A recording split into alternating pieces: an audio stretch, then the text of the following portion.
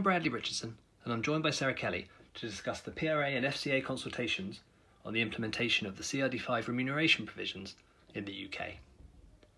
The consultations are now open until the 30th of September. The consultations are going to be key to any firms in the UK that are going to be subject to CRD V, so banking groups and dual regulated investment firms. The consultations primarily discuss the new proportionality thresholds that will apply and the amended deferral and clawback requirements. We'll come to some of that detail in a moment, but I think a key first point is that it's clear the PRA and FCA expect firms to be ready to comply with the rules from the start of their first performance period, commencing on or after the CRD V comes into force on the 29th of December. For most firms, that's therefore going to mean needing to update remuneration policies and communicate changes with effect from the start of the performance period starting 1st of January 2021.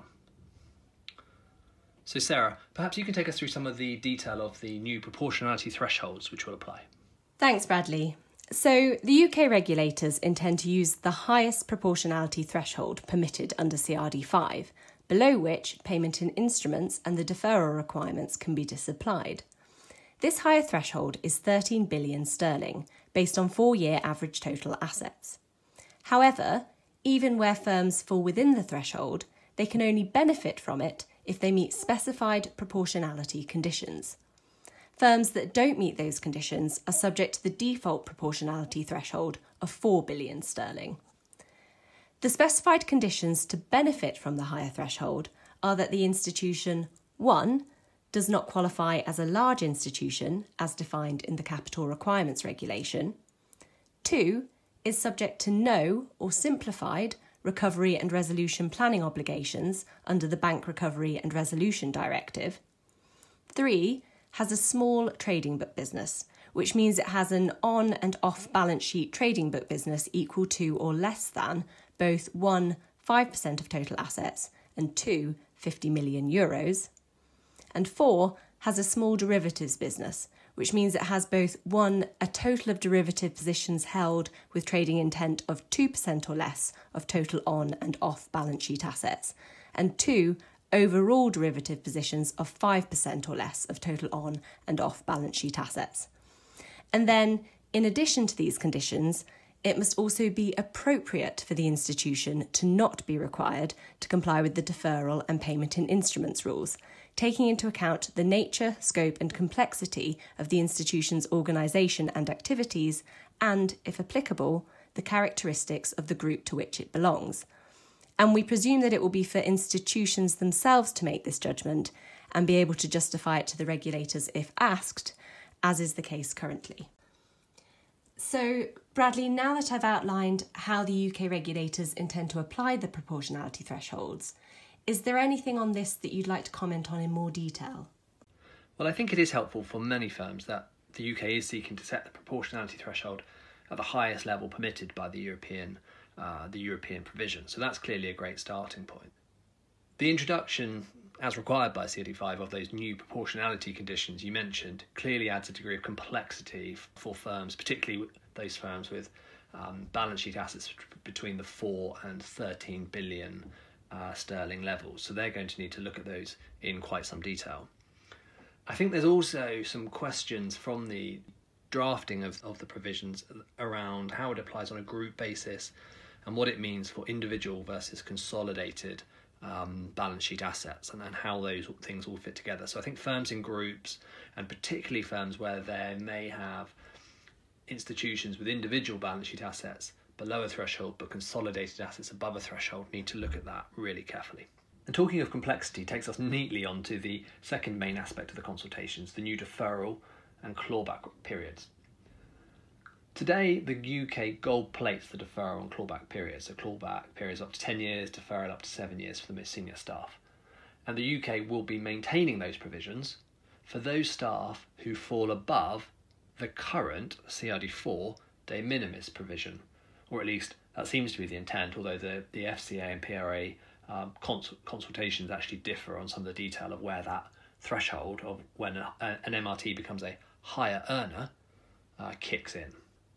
But for those higher earning MRTs, essentially there should be no change from today, save that the minimum 3-year deferral is introduced to 4 years as required by CRD V. And in addition, the FCA has extended the expectations on clawback periods that currently apply to PRA senior managements, that's that 10-year clawback period, and extended that to staff undertaking FCA senior management functions. For staff in the middle bracket, so that's more than the de minimis threshold under CRD V, which is €50,000, and this new higher earner threshold, those staff are going to be subjected to the minimum European required deferral and clawback requirements, but without the UK gold plating.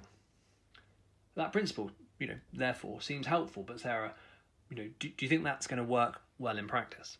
Well, it's an interesting question, and whilst on the one hand I agree that it's helpful not to extend the gold-plated requirements to MRTs who are currently de minimis under the CRD IV regime, on the other hand I think that what we're left with, particularly with the moving between the UK and EU requirements depending on what an individual earns, is a very complex regime which could be hard for firms to apply in practice.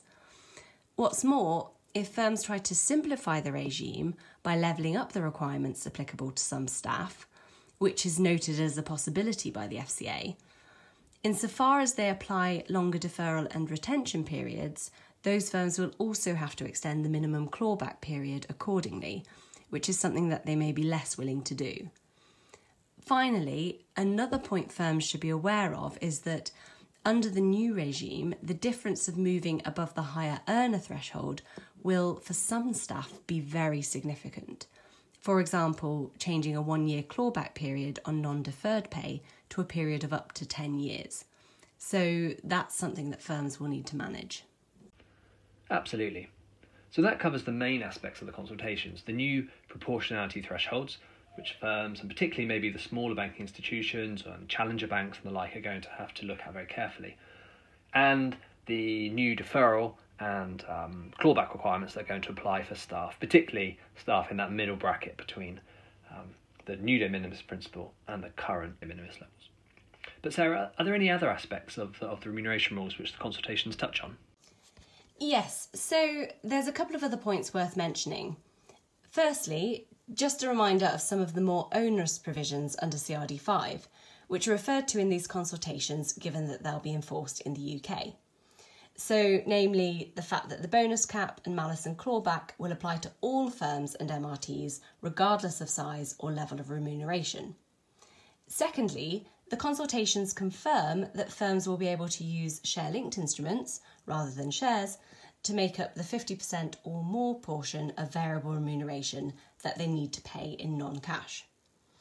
Thirdly, consistent with the recent HM Treasury consultation, the requirement to operate gender-neutral remuneration policies is defined in the FCA consultation by reference to equal pay for equal work and the avoidance of discrimination, which is in line with current UK legal requirements.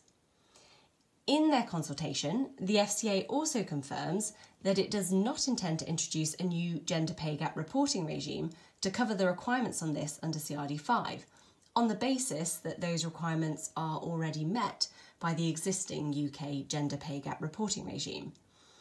And then finally, the UK regulators confirm in these consultations their intention as of 1st of January 2021 to have converted from euros to sterling the proportionality thresholds and thresholds relevant to the identification of MRTs. And proposed sterling thresholds are actually included in these consultations. Thanks, Sarah. And indeed, thanks to all our listeners, as that brings us to the end of our podcast. We hope you found it useful, and obviously we'd be delighted to speak to you about this in more detail. Thanks also from me, and as Bradley says, please do feel free to get in touch. Goodbye.